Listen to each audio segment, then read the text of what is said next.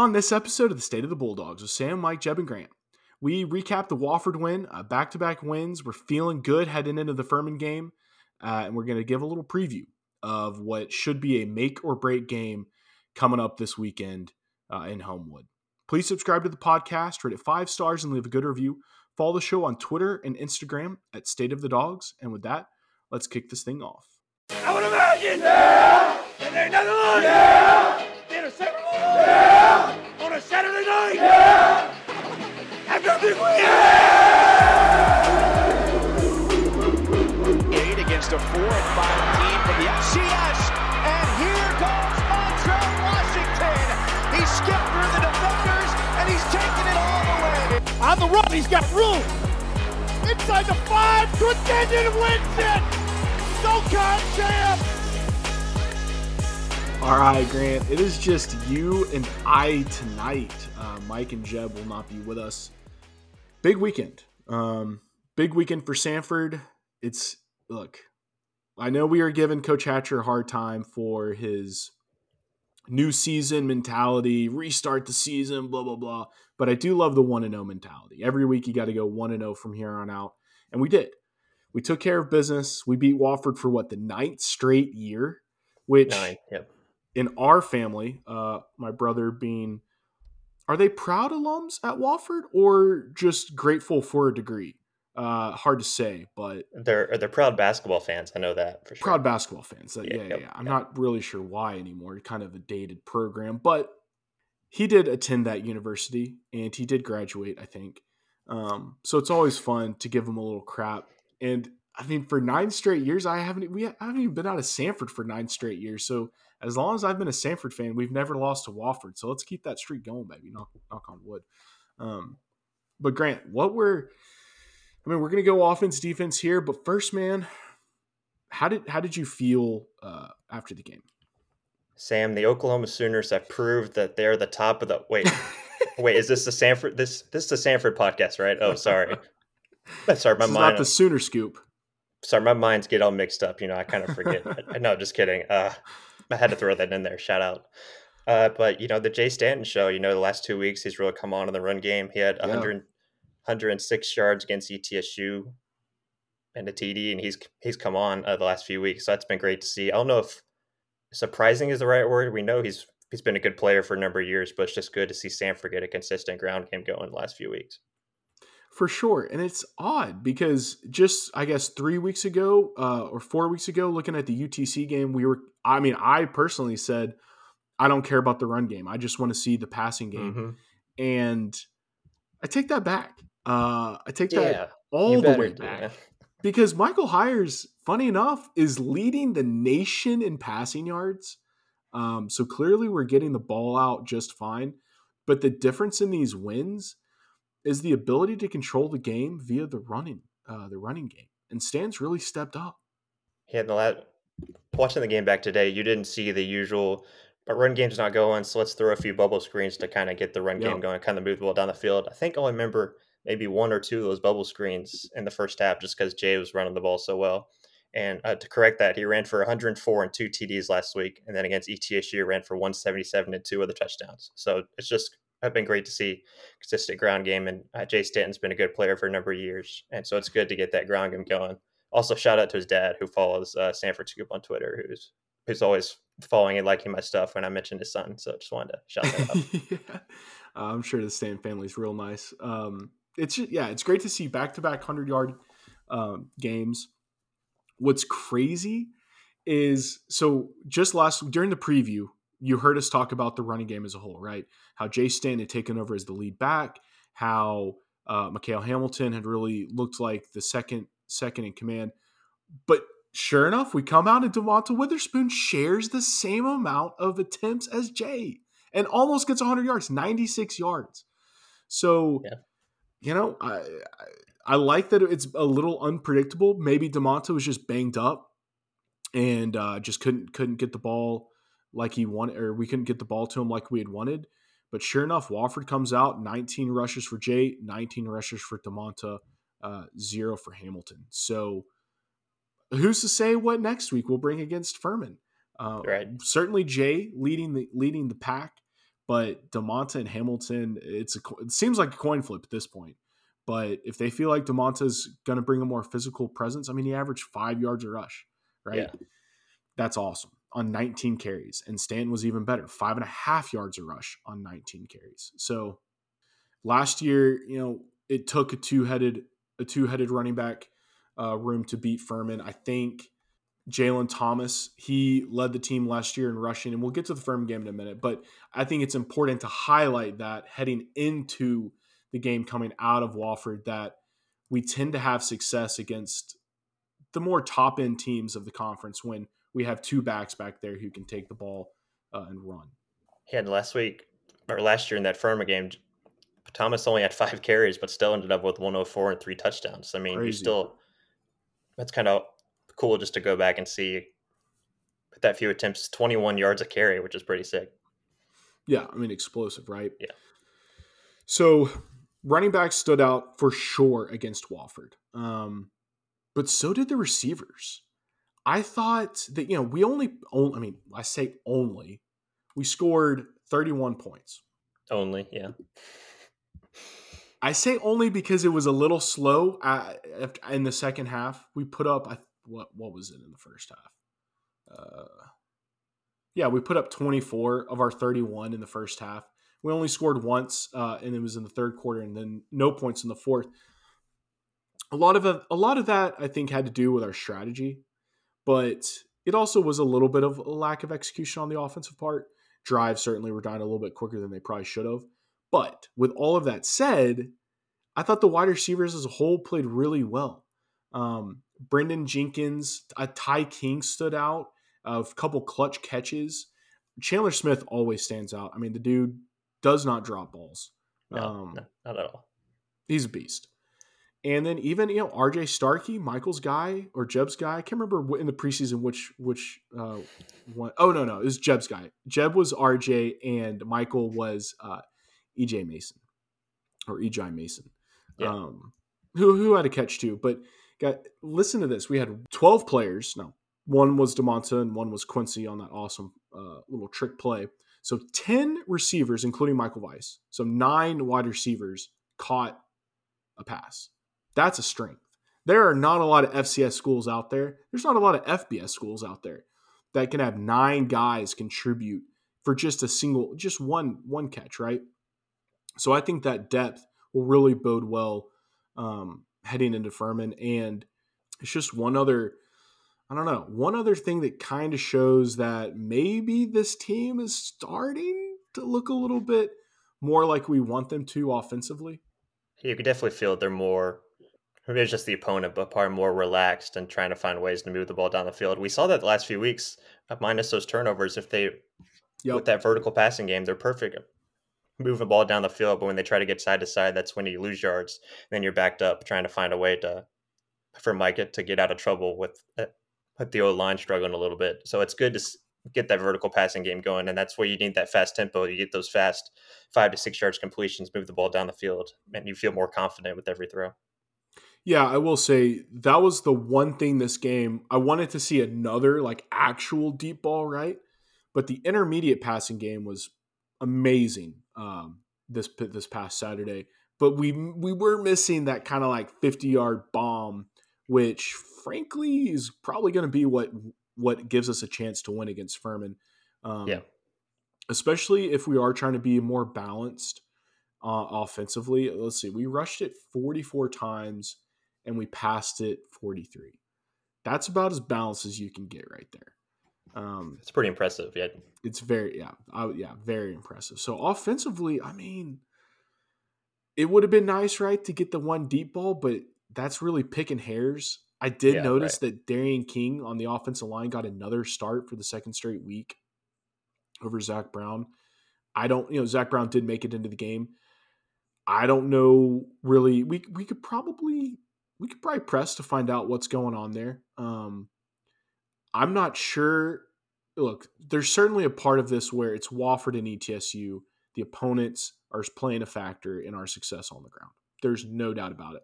Yeah. However, I mean, we talked about it in the preseason. We talked about it the first few games. When Darian King is in there, he brings a little extra juice. And we all watch football. We all know that when the offensive line gets a little bit of extra juice, they get a little bit of extra push, a little bit more dog in them, the run game opens up. They're not, Yeah, you get that they're not being confidence, as yeah. right. Exactly. Now, I'm not saying that like Darren King being in the lineup is doing that, but he does bring that to the table. And I don't necessarily think it's a coincidence that he's starting unless there's been some injury. Because you can see that Zach Brown is a better pass pro than Darren King, but Darren might be a little bit more well-rounded when it comes to every attribute you want in an offensive lineman. I don't know.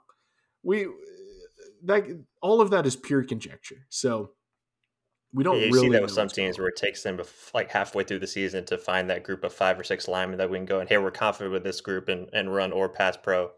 Maybe just find some time to find that right collection of guys that we've seen with some other FBS teams over the years. Well, we definitely have 6 guys. I mean, Zach Brown is a good lineman. Yeah. We definitely have 6 guys. I'm looking at the participation list to see we had at least 6 that I'm seeing. I don't think we got 7 offensive linemen in there, but I could be just 6 guys. So I think we found our 6, and now we're just kind of slowly but surely getting there. But we got to keep going back to the fact that it's ETSU and Wofford. Still, yeah. That is a caveat, but at the same exact time, you do have to take care of business, and that's what we're doing. So yeah, you're just glad to see some positives, right? We talked about the ETSU exactly. with the defense, like with Riddell moving the ball down the field. We didn't really see that exactly when we talked. You guys talked about that last week on how they weren't just confident. So again, you want to find certain ways while also taking into effect the opponent on the other side.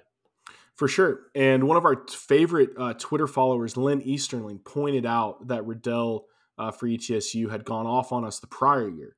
So we probably should have expected that out of him again this year. And if you're taking that perspective, then we kind of improved, right? We didn't give up 45 points, I think is what we gave up last year. We didn't give up 500 yards. He still looks like a scrub, but I thought that was a fair point that Lynn made. And I think you can kind of turn it into a positive. And then going into the Wofford game, we gave the defensive coordinator crap, right? We gave Chris Boone crap that he had chosen these transfers and made the remark that they're just now learning to practice well together. Mm-hmm. And we certainly saw the defense come together in the ETSU game. And you wanted to see that really take a step forward against Wofford, and we saw it. We allowed – now, granted, this is one of the worst offenses in the conference so far this year. But, once again, you beat who you're supposed to beat, and you beat them how you're supposed to beat them. And we did. They were 13 for 32, Grant, in the air. 114 yards passing. 114. Yeah. 137 on the ground. That's what you want to see. The defense, if anything, showed that maybe we are making the steps in the right direction. Yeah, we did talk about the last few weeks.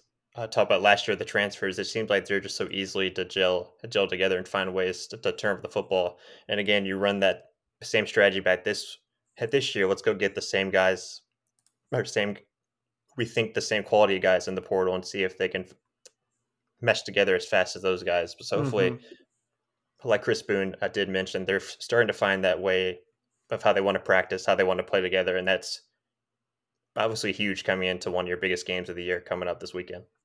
Yeah, no, 100%. And we both know that half of defense is just being in the right position. Now, granted, Samford is prone to some tackling issues. We're prone to some tackling issues, which is much more than being in the right position. That's more technique and effort.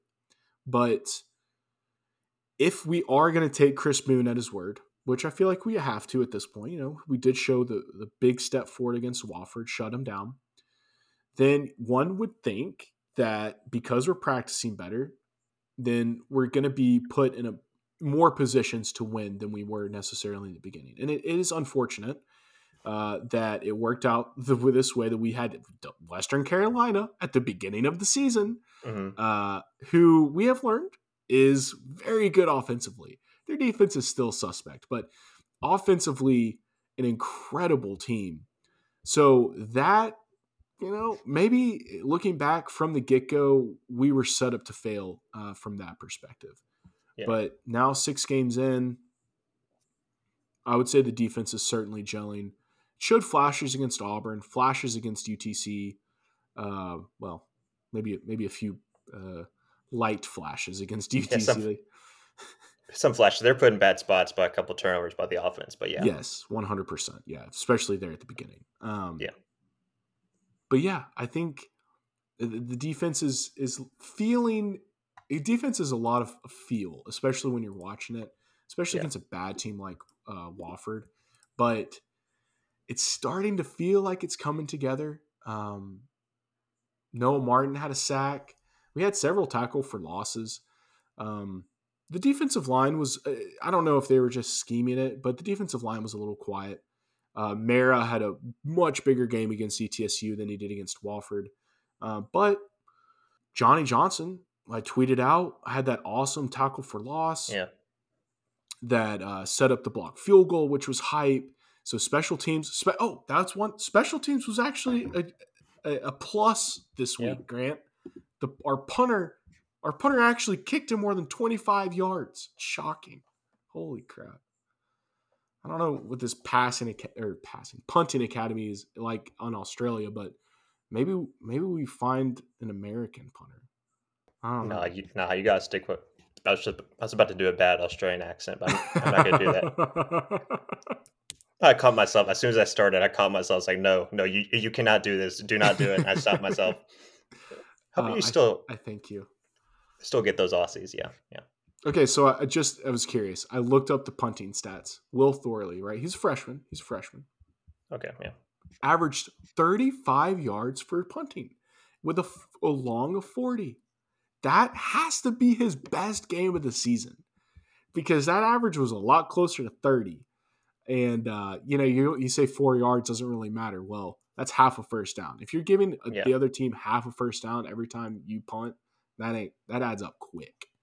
So hey, they only had 3 punts in the last 2 games, and that's still not a lot to take from. But yeah, 5 punts, average of 35. Yeah. Yeah, I'll take that. It's a start. I would say that's the minimum, right? Yeah. Otherwise, you might as well just go for it. Yeah. So everywhere, frankly.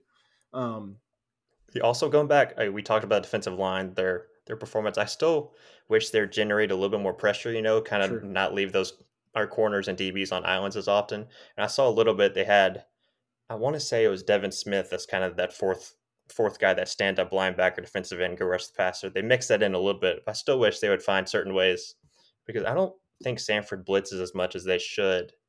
Just they're more of play safe in between. It's certainly conservative, yeah. Yeah, play safe in between the 20s and then find a way to bow down and stop them and force a field goal. I still wish they would find ways to generate more pressure. That way you're not leaving those DBs and those safeties on islands and covering for too long while the quarterback just sits back in the pocket and finds ways to find open guys down the field. So I still wish they would still generate a little more pressure with some more blitz packages, kind of see how that helps the defense moving forward. Yeah, that's always the struggle to find a balance because you want, especially as a fan, you want to see that pressure.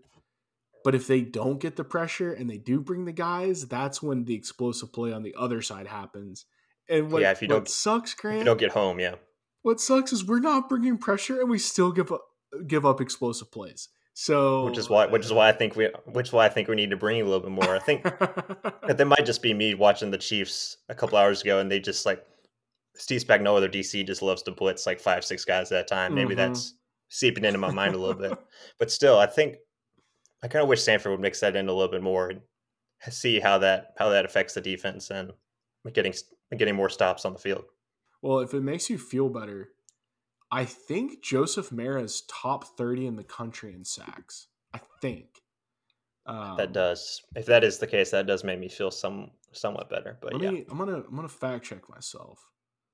So he has 3 sacks on the season, and he's got 3 of the 7. Samford has 7 sacks throughout. Let's see. In the year. Chattanooga with 15. Good Lord. Okay. I'm looking at the NCAA statistics. He would be right in there. He's not on this list. I think that's an error.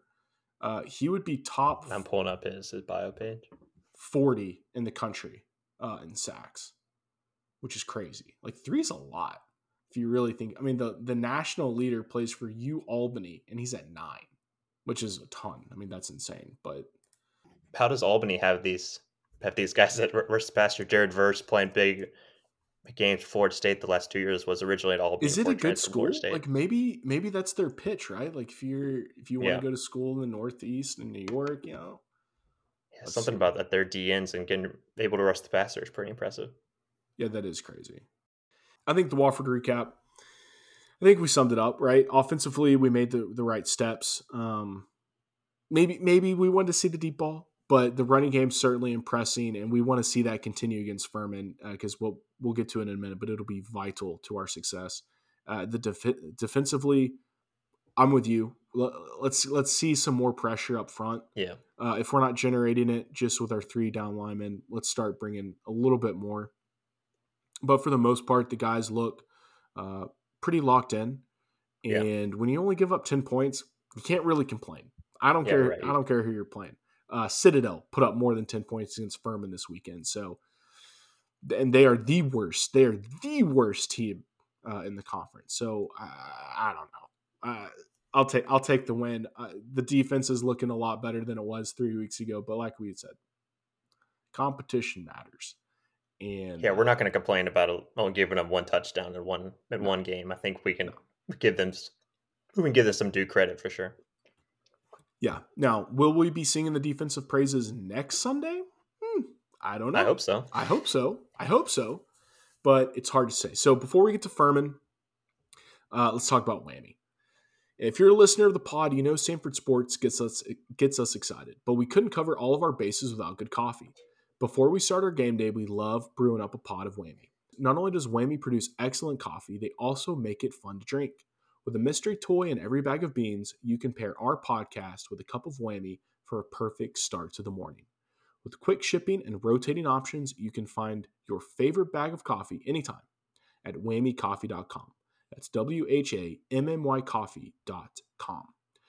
All right, Grant, no trivia this week. It's only you. I was all ready to go. What the heck? This is news to me. No, I'm just kidding. You mentioned it before we started. Yeah. No fun trivia this week, unfortunately.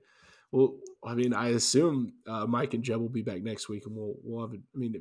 You just need more than one person, right? It's awkward if it's just you. What did Furman do in 1935? I was dying to know. Well, no idea, and no one will know. But Furman. So heading into the game, Furman's coming in. They haven't released the polls yet, but going into last week, they're number 5. I'd be shocked if they dropped. I mean, they had a tight one against Citadel and tight by margin only, not really ever in doubt. But it's 28-14 against a pretty poor team. But yeah, ranked top 5 in the country. Only loss is to South Carolina. They've had a fairly easy stretch, Mercer and Citadel in conference thus far. But they travel to Samford and Western. Samford this week, Western next week. That's a tough stretch. Gosh, and they go to Chat in a couple weeks too. Yeah, they have a very tough schedule. And Grant, when we were looking up Furman's stats so far, because look, going into the preseason, everyone's Furman this, Furman that. They're bringing back everybody. And last year's team was very good. Their defense was stingy. It was physical. It frankly overwhelmed a lot of opponents. They took the best offense, third best offense in the country last year in Incarnate Word. Took them to the last drive of the game. Probably should have won the game, frankly, in the quarterfinals of the playoffs. And so you head into this year and you're thinking back to that team. It's a different team. They might have the same guys, but defensively, it's not nearly as suffocating. Now, offensively, they're still humming along, right? But defensively, it's just a little bit different. Still in defense, only giving up 22 points a game, which is still tops in the Southern Conference. So Still tops in the Southern Conference, and it's 27th scoring defense in the country. Now, the Yep, that'll work. SoCon has four teams in the top 50 in scoring defense: VMI, Oh wow. UTC, Furman, and there's one other. Wasn't Western, and it wasn't Samford, but there's one other school. So, that is not anything to, that isn't anything to be afraid of, because we'll get into it in a minute, but the numbers seem to lie a little, just a little.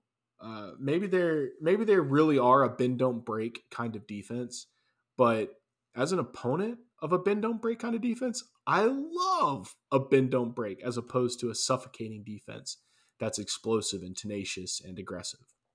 That sounds familiar. That we have on this side. Unfortunately, yeah. Yes, Grant. Yes, I love to say that we have the best goal line defense in America, but the only reason I get to say that is because I get to see our goal line defense tested so frequently. And we saw Auburn not score on that first drive. Remember, they ran it 3 times and threw on 4th down. We still have that. I know. Look, we are hanging our hat defensively on that right there. Yeah, right. Yeah. We'll always have that one. It's not a goal line stand than Oklahoma yesterday, but still, it's a goal. It's a goal line stand nonetheless. If we were to rank goal line stands, another tangent we could go on. So, yeah, but still, we can have that. Yeah, and that's my second. That's my second Oklahoma reference. Let's see how many more I can squeeze in. Yeah. It's impressive. But yeah, so let's talk about Furman offensively. So they're a balanced offense. They average 170 yards on the ground and 196 through the air. Last year, I really loved watching. Their rushing attack, especially Roberto. He's so big. I gotta look up how big this dude is. 5'11", 231. 231. The dude is thick. That is a tall fire hydrant right there. Dude, Dominic Roberto, he is a bowling ball. Bowling ball. Physical back. And he just, I don't know, you love to watch a guy like that play football. Yeah. But funny enough, this year, Tyler Huff, and maybe this was the case last year, but Tyler Huff leads the team in the quarterback leads their team in rushing. And then Jaquan Smith is kind of that third leading rusher, kind of I don't know, when Dominic gets tired, they throw in Jaquan, basically. And then 196 through the air. Similar to Samford, they have 3 primary weapons. Josh Harris, who's 6'2", big weapon. He leads the team. Kindell Dean, his smaller guy. Well, he's 6 foot. And then Ben Ferguson, 5'11", white guy. Then they also have a freshman, Colton Hinton, who has made a few plays. Just someone to remember, I guess. We're not pegging him as a Colombo type guy for Western, but just a freshman that gets in the mix a little bit. He's not as good as Brendan Jenkins, our freshman wide receiver, but just someone to watch out for in the game. Offensively, Grant, what sticks out to you about Furman? I think probably their rushing attack, as we've seen over the last. Well, and Samford's losses, they've given up a lot of yards on the ground. So I think that's what I'll be more excited to watch with their offenses, how well or how not they can move the ball on the ground. That way they get into better situations, passing downs, or can they just walk down the field handing the ball off every now and then? Sure. Yeah, I mean, their offensive line was the talk of the town in the preseason. Them and Western. Western has certainly lived up to the hype, and Furman has too. I think it's a little bit different. I think Furman's offensive line is how would you say it? Less blue collar than Western. I like their edge a little bit more, but you ready for these sizes? Yeah, hit me. So at tackle, they got Fred Norman Jr. Are you ready for this? 6'7", 342. Transferred from ETSU. Okay. Wyatt Hughes, much more normal. 6'3", 282, Macaulay, man. Macaulay, I got to love this kid, right? Wyatt Hughes, got to love him, but also hate him on Saturday.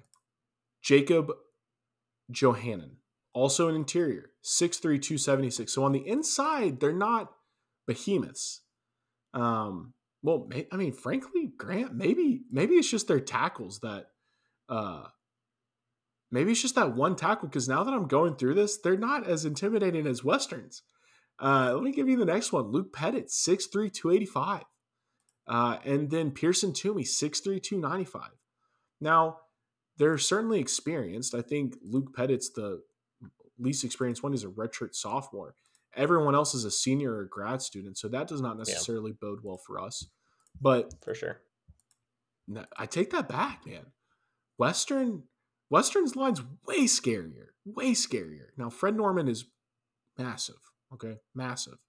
But, wow. I feel a little bit better about that offensive, going against that offensive line than I did just 3 minutes ago. Because for whatever reason in my head, I thought I saw two things. One, I thought I saw in the preseason that someone had said every one of their linemen was over 300 pounds, which maybe they are by this point. I don't know. Yeah, maybe that it had injury or maybe or two, but sure. And that they were the largest offensive line, which is clearly not true. Western, I think everyone on Western except one dude was over 300. So Furman's offensive line is certainly a strength, right? They're highly touted. When you average 170 yards on the ground, and that's kind of your identity as a running team, your offensive line has to be good. They're not running the triple option. They're not trying to mask deficiencies on the offensive line. So that is it's still a strength, but I am a little bit surprised that they're not as massive as I thought. And they're but they've only allowed 9 sacks, which is 6th in the conference still. So, and that's a little misleading because they just don't throw it that much, right? Now our offensive line, I think I made an excuse for them last week or 2 weeks ago, saying it kind of comes with the territory. We gave up 3 sacks versus Wofford. We have no business giving up 3 sacks versus Wofford. Third in the league with 16 sacks allowed. Wofford's allowed 18, VMI 17, Samford in third with 16. Yeah, that has to improve. I don't care that we pass it 40, 50 times a game. That has to get better. But, Furman's offense,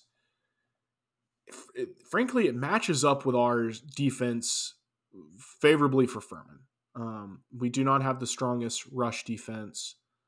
We probably have a slightly, I would say at this stage, the rush defense is still better than the pass defense, but I'm not going to say it's a strength.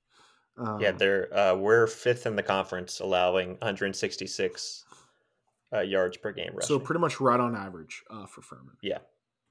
And Furman defense, going back to our Jay Stan conversation, is 1st in the league with only allowing 110 on the ground per game. But what about their pass defense, Grant? That is a great question. Their pass defense looks sus. They do have 7 interceptions, but they are 3rd in the conference, allowing 269 passing yards. Yeah, so they certainly give up stuff through the air. So, I mean, from our perspective defensively, if they're going to be running it, we will have to answer. We win this game in a shootout, essentially, is my point. Yes. Furman's going to try to run it. They're going to sprinkle in the pass. They're a balanced offense. It's a very good team. Top 5 in America, for Pete's sakes. Our defense is a hang on by a thread. Hopefully they don't score and miss a field goal type of defense. But Furman has... How many sacks, Grant, does Furman have on the season? As you asked that, I just closed the tab I had open. So they have 6. They have 6 sacks on the season. So from a defensive line perspective, and I want to say that no one on the team has more than 1.5 sacks, and the one guy that does is a linebacker, 1.5, right? Oh, yeah. So from that perspective, I'm not really intimidated by Furman's defense to get enough pressure to really make an impact and swing the game dramatically, allowing them to really capitalize on the running game and squeeze us out and win the game by 2 or 3 possessions. I don't think their defense is capable of that with our passing offense. So Furman's offense are going to try to run it down our throats, sprinkle in the pass. They're going to get a big play. They're going to hit a big pass. You know what's coming. Harris is, what did I say, 6'2"? Like, he's going to make some plays. And we're just going to give up plays that weren't necessarily earned to begin with. We have to just accept that on its face. Yeah. But 269 allowed passing yards, that is way, and no one having more than 1.5 sacks is more than enough. More than enough wiggle room for our offense to put up 35 points. Right. That's what it's going to come down to. Is Furman's going to get theirs. We need to get a little bit more. It's just a balance of how many we get and how many unforced errors and mistakes forced Furman to have those good field position chances. No, for sure. And looking at their schedule, this will be the best off. Now, Mercer has playmakers on the wide receiver position, but their quarterback's for sure. This is the best offense that Furman will have played since Spencer Rattler in South Carolina, which doesn't really count.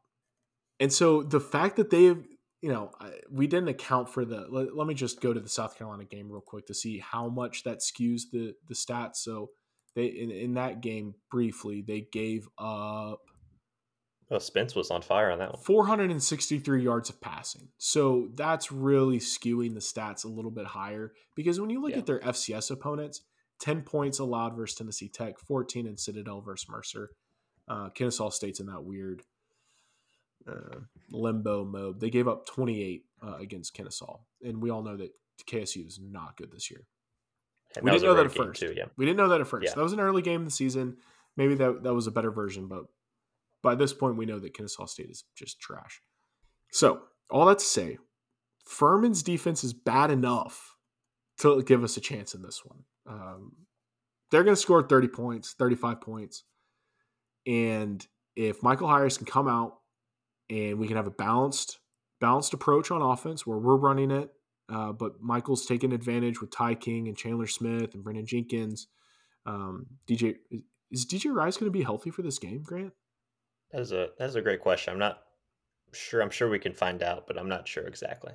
Because that's going to be the X factor. If DJ Rice is back for this game,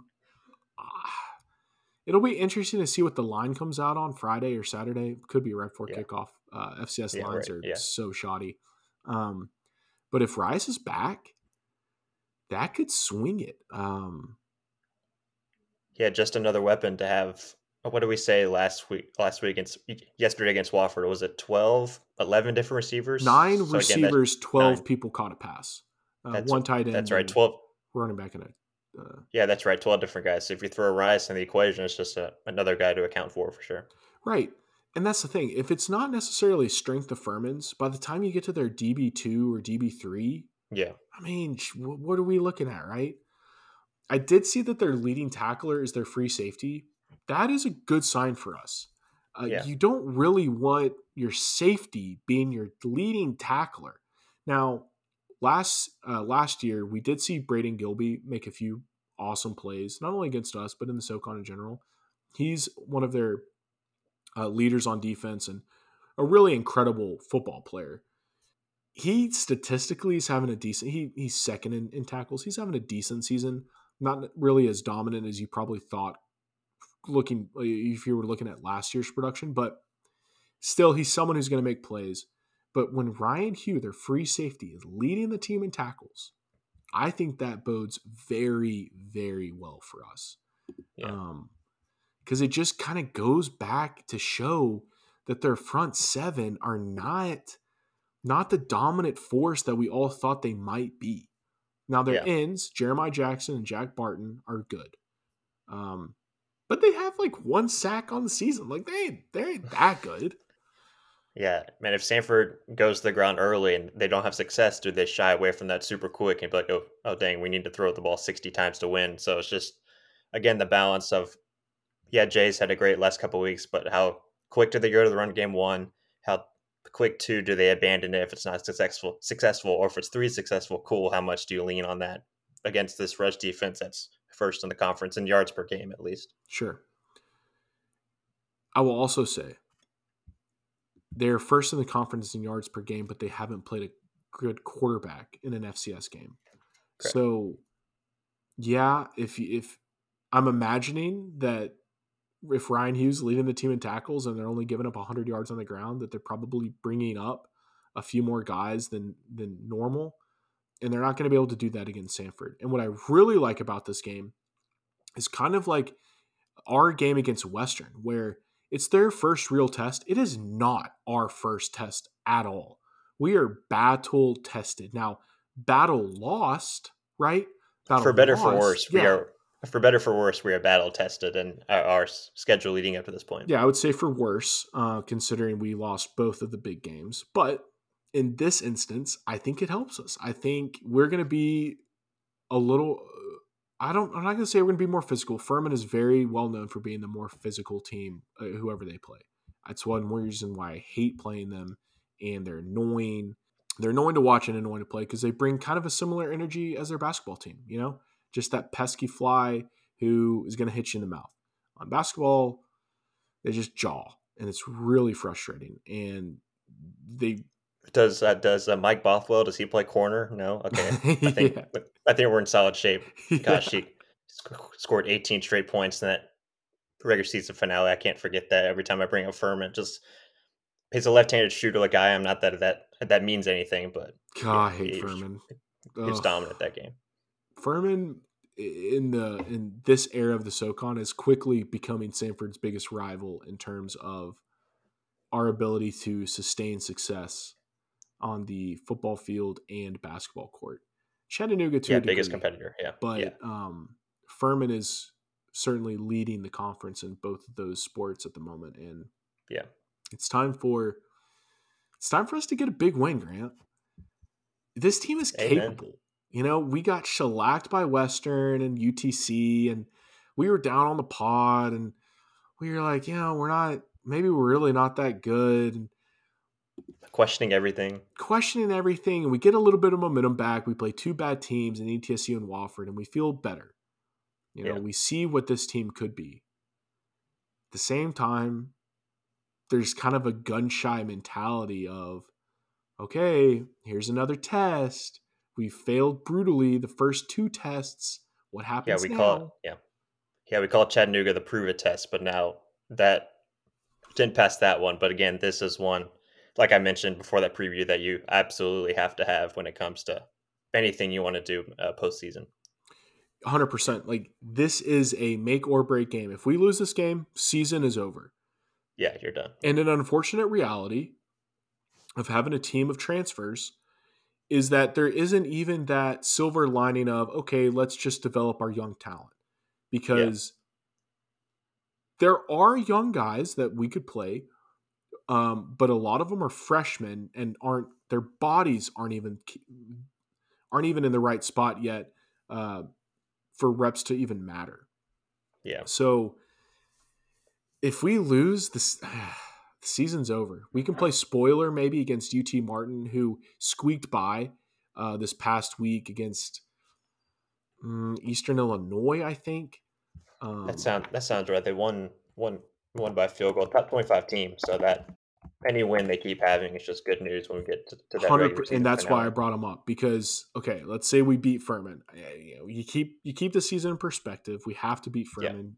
But from a resume perspective, a top 5 win against Furman would be amazing. And if UT Martin keeps climbing and keeps winning, there's a good chance we'd have 2 top 10 wins, and we lost to 2 top 25 teams. You're in the playoffs, pretty good seed. We're not going to get a home playoff game, but there's not a bad loss if you go exactly once you get to the resume point that's holding you back. You're going to have good wins. Yeah. It's just a matter of, and even Mercer, they can sneak their way back in the top 25 with a couple more performances. So that's another game that you could have. And frankly, Grant, I think there's a lot of pressure on Furman, because you brought it up, the fact that they have to go to UTC and Western. If they drop this one, I know they're top 5 now, but boy, you can't lose 3. No, you got to win at least 3. Yeah, they need to win at least 2 of those 3 the road games with at the Exactly. Samford Western And and if they chat. drop this one, whoo, the pressure Yeah. is on. Because if they lose, they're losing to Western. We'll pick it next week. But Okay. Yeah. Western seems like the Samford of last year, where it doesn't matter who they're playing, they're going to pull out a victory. Yeah. They're gonna find a way to get done. Yeah, and we'll get to the SoCon in a minute. But yeah, there's going to be pressure on Furman to win this game, and it's on the road, right? The road, like even though there's not going to be 100,000 screaming Samford fans, Yeah. traveling sucks. Not being at home sucks. Yeah. It's harder. You're out of your routine, and the fact that it's Furman's first real test on the FCS level, and it's coming on the road, I think that all bodes well. For sure. Yep. So It yeah. just got to get this one on Samford's side. No doubt about it. Dude, if we can win this game, it totally changes the narrative for the season. All of a sudden, like we have some confidence, but I doubt the team is really like, oh yeah, we're good. Because you can't look at the season and say, oh yeah, we're good. But if we beat top 5 Furman, I think you can say we got our swag back. And Michael Hires leading. We got our swagger back. Oh. Yeah, I mean you Yeah, can, yeah. you know. And Yeah, Michael for Hires sure. leading the nation in passing means absolutely nothing at the moment. But you beat Furman. You beat Furman and you're leading the nation in passing. All of a sudden, what we thought was lost in UTC, the Walter Payton kind of sneaks back into the picture, just a little, like a glimmer, like a little peek.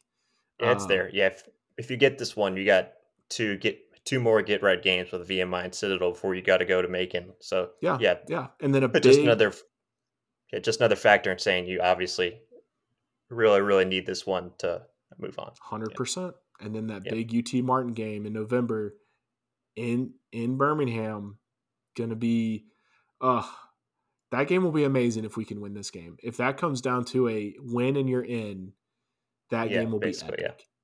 Yeah. But we got to win on Saturday. All right. So, looking back at the picks, we're changing up how we're doing the picks. It got kind of silly. For basketball, it works well because there's a lot of parity and a lot more games. There's 2 games for each team each week, so it just works out a little bit better. Football got a little bit silly. So now the new guy comes in, does so well. New guy comes in, of course, Grant. I mean, shoot, dude, you got the all-game field pass against Auburn, and we're like, wait a minute, how did that work out? And now we're looking at this pick'em standing, and you're 14-3 after just 4 weeks. It's like, okay, slow down. Let's change the rules. We got to get the guy back down to the bottom, humble him a little Unbelievable, bit. yeah. No, I'm kidding. Yeah, judge me by my losers because I have so few. That's been my motto, and now we're changing it. The whole thing. We are changing it. We're changing it for competitive sake. Basically, what we're going to do, expanding the FBS playoff over here. We're expanding the playoff and the criteria, yeah, or criterion, whatever. So same thing. Friday or Saturday when the lines come out, we'll pick against the spread, and from here on out, each correct pick will be worth 2 to kind of counterbalance the first half of the season. Now, it's not going to change dramatically, right? Like Furman Citadel, you probably still would have picked. Everyone probably still would have picked Furman to cover, even though they didn't, right? So it might not change anything, and it might change everything. We don't know, but we got to change it up because right now it's just silly. This past week, Mike went undefeated because he was the only one that didn't pick UTC against Western, which was an incredible game.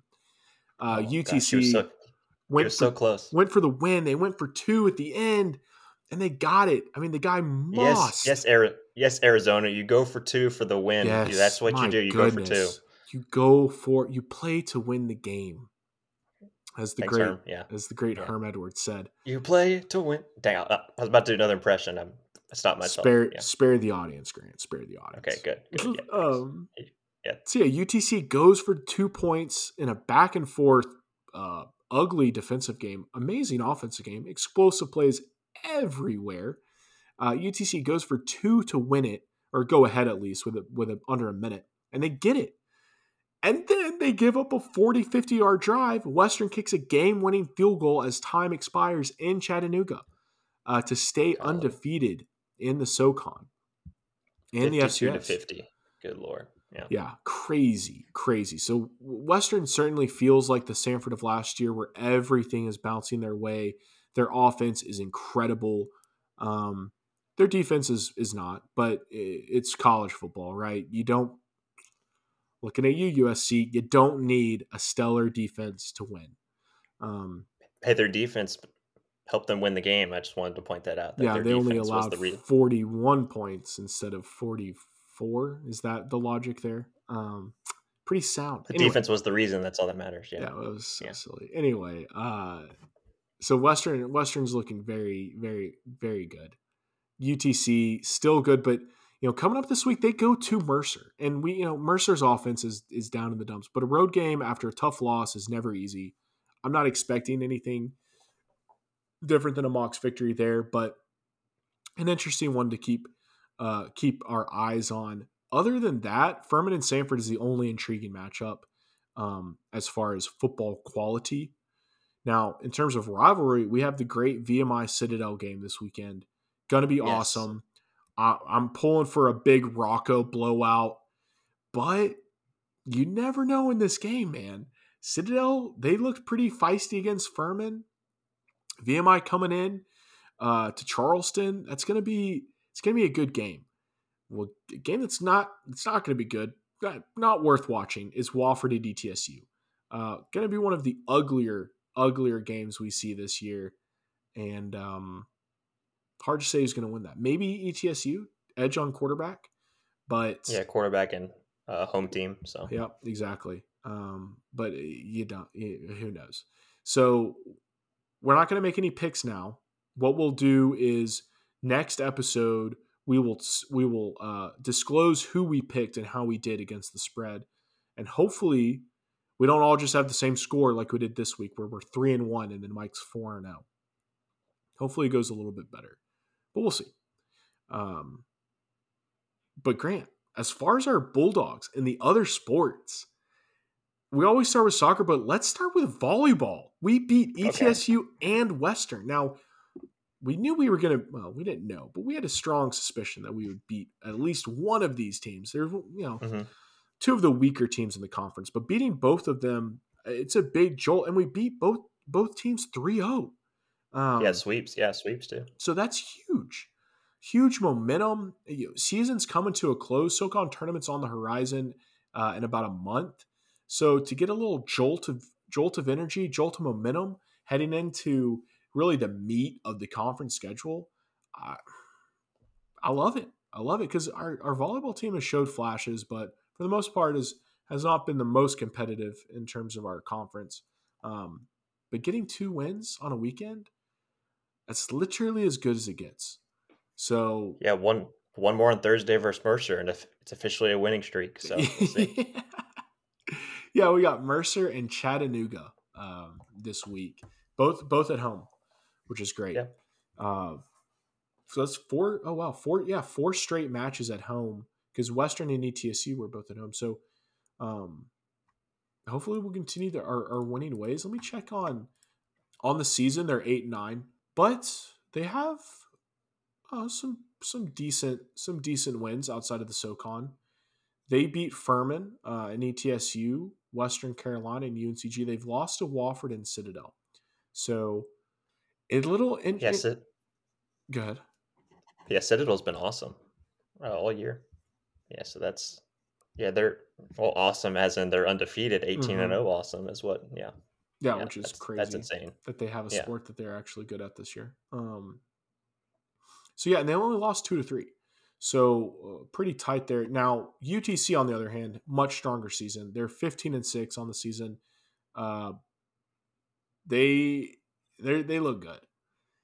They lost their opening SoCon bouts to Citadel and Wofford, but then went on a 1-2-3 with a non-conference in their 4-match win streak with Alabama A&M sprinkled in, but are coming off a loss to Western. So, it would be considered an upset technically if we beat UTC just based on record. But it's totally possible. The SoCon seems pretty competitive this year. I guess maybe was it Citadel? Citadel 6-0 in And conference. Mercer Wofford, 5 and right? or Wofford 5-1, followed by Mercer at 4-2. I was about to say, yeah. Well, I remember Wofford when we looked at them when we played it last 2 weeks ago. That they Yeah, were pretty Wofford's good. 14-3 overall. Yeah, So yeah. So interesting. Wofford and Citadel. So if we can beat Mercer and Chat, I think that puts us squarely in the hunt for top third of the conference, yeah, for which, sure. I mean, there's still plenty of volleyball left to go before the conference tournament starting November 17th. Oh yeah, we got a month left before we even get there. Yeah. Yeah. So that's all. Finally, some good news on the volleyball front. After losing 3 straight, we are on a 2-game win streak. Soccer, Grant, continues to roll to a degree. We had to skirt by. We tied Furman. Had to get a late equalizer, as they Yeah. say. Yeah, they do. Yeah. But we only gave up 1 goal. So one of the best defensive units in the country. Nothing to really be concerned there. We've had a struggle finishing all season. There have been plenty of games where we dominate and we just cannot seem to put it in the back of the net. We were able to avoid a loss. So I believe we only have 1 true loss in conference so far. Yeah, lost the opener to Western 1-0, Yeah. and then have only given up 1 goal since that match. That was against Furman where they gave up, Yeah, so we've where given they up drew that one. But two goals in conference so far, which yeah, is clean sheets in all the other games for sure. wild. Yeah. And then we got back, and that was on the road too. And we got back to our winning ways. We beat Citadel 3-0 on Sunday. So soccer is rolling. Yeah, they're rolling. I mean, rolling. We got Mercer, ETSU, and Chat. We only got 3 games left for the SoCon tournament at the end of October. Yeah, Samford right now is tied for second with ETSU at 4-1-1. Western Sports this year leads the way at 5-1 in conference. Wow. So that'll be a fun rematch if we see them at the end of the SoCon tournament, which sounds like what it'll probably be like. Yeah, We'll talk about that when we get there. There's still 3 matches left. Who's to say? I'm assuming we're not going to lose a single one, but it's college sports. That's why we love it. I'd assume the same. Yeah, these women are on fire. So that's awesome. Well, Grant, that is the episode. Furman game this week. Any closing thoughts about the big must-win Furman game? Hopefully to see everybody at the game, and we can count how many times Furman chants F you all the time, which is they're so cute. Just wrong on so many levels. But again, going back to on the field, let's see if Jay Stanton, if he has another great game, to see if Samford sticks with the run and moves the ball on the ground, or if they forget that shortly when it's not successful and try to move the ball down the field in the air. So just that balance of on the offensive side, seeing how much they run versus how much they throw, and if they can limit those mistakes that have hampered them in the other 2 losses against Western and Chattanooga. 100%. If we play a clean game, because discipline, whether that's turnovers or penalties, have held us back. If we play a clean or a cleaner game, right? Cleaner game, and we have a balanced attack, I think we'll win. I think our defense can give up 30, 40 points. And if we play clean and balanced, I think we score 1 or 2 more points than they do. But we'll see. It'll be fun. Gotta have this one for sure. Yeah. Unfortunately, there's a lot of ways this game could go, and most of them are not in our favor. So be sure to tune in. What time is the Furman game? 12 o'clock Central. So instead of 2, it's at noon this weekend.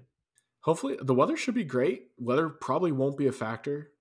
If it rains, it's probably in Furman's favor. So let's hope for clear weather and a big crowd. It's homecoming. Yeah, high of 72 on Saturday, so it should be awesome. Yeah, no, that's amazing. It's homecoming, so we should have a pretty amped up crowd. And let's not do what we did last time we had 10,000 people at the game and lay an absolute egg. Let's at least keep it competitive, boys. Yeah, I would like my second winning recap. I failed to mention this was my first winning recap pod that I've done. So knock on wood, it's not my fault that we've been losing. Congratulations, Grant. Yeah. I just had to push myself in one more time. Yeah. Okay. Yeah. Yeah. So with that, everybody, be at the game, be loud. Let's go, Dogs, and beat the Dens, the dumbest nickname in sports. Hey, you already know. Samford, you better get that ring, man. Hey, love y'all. We love y'all.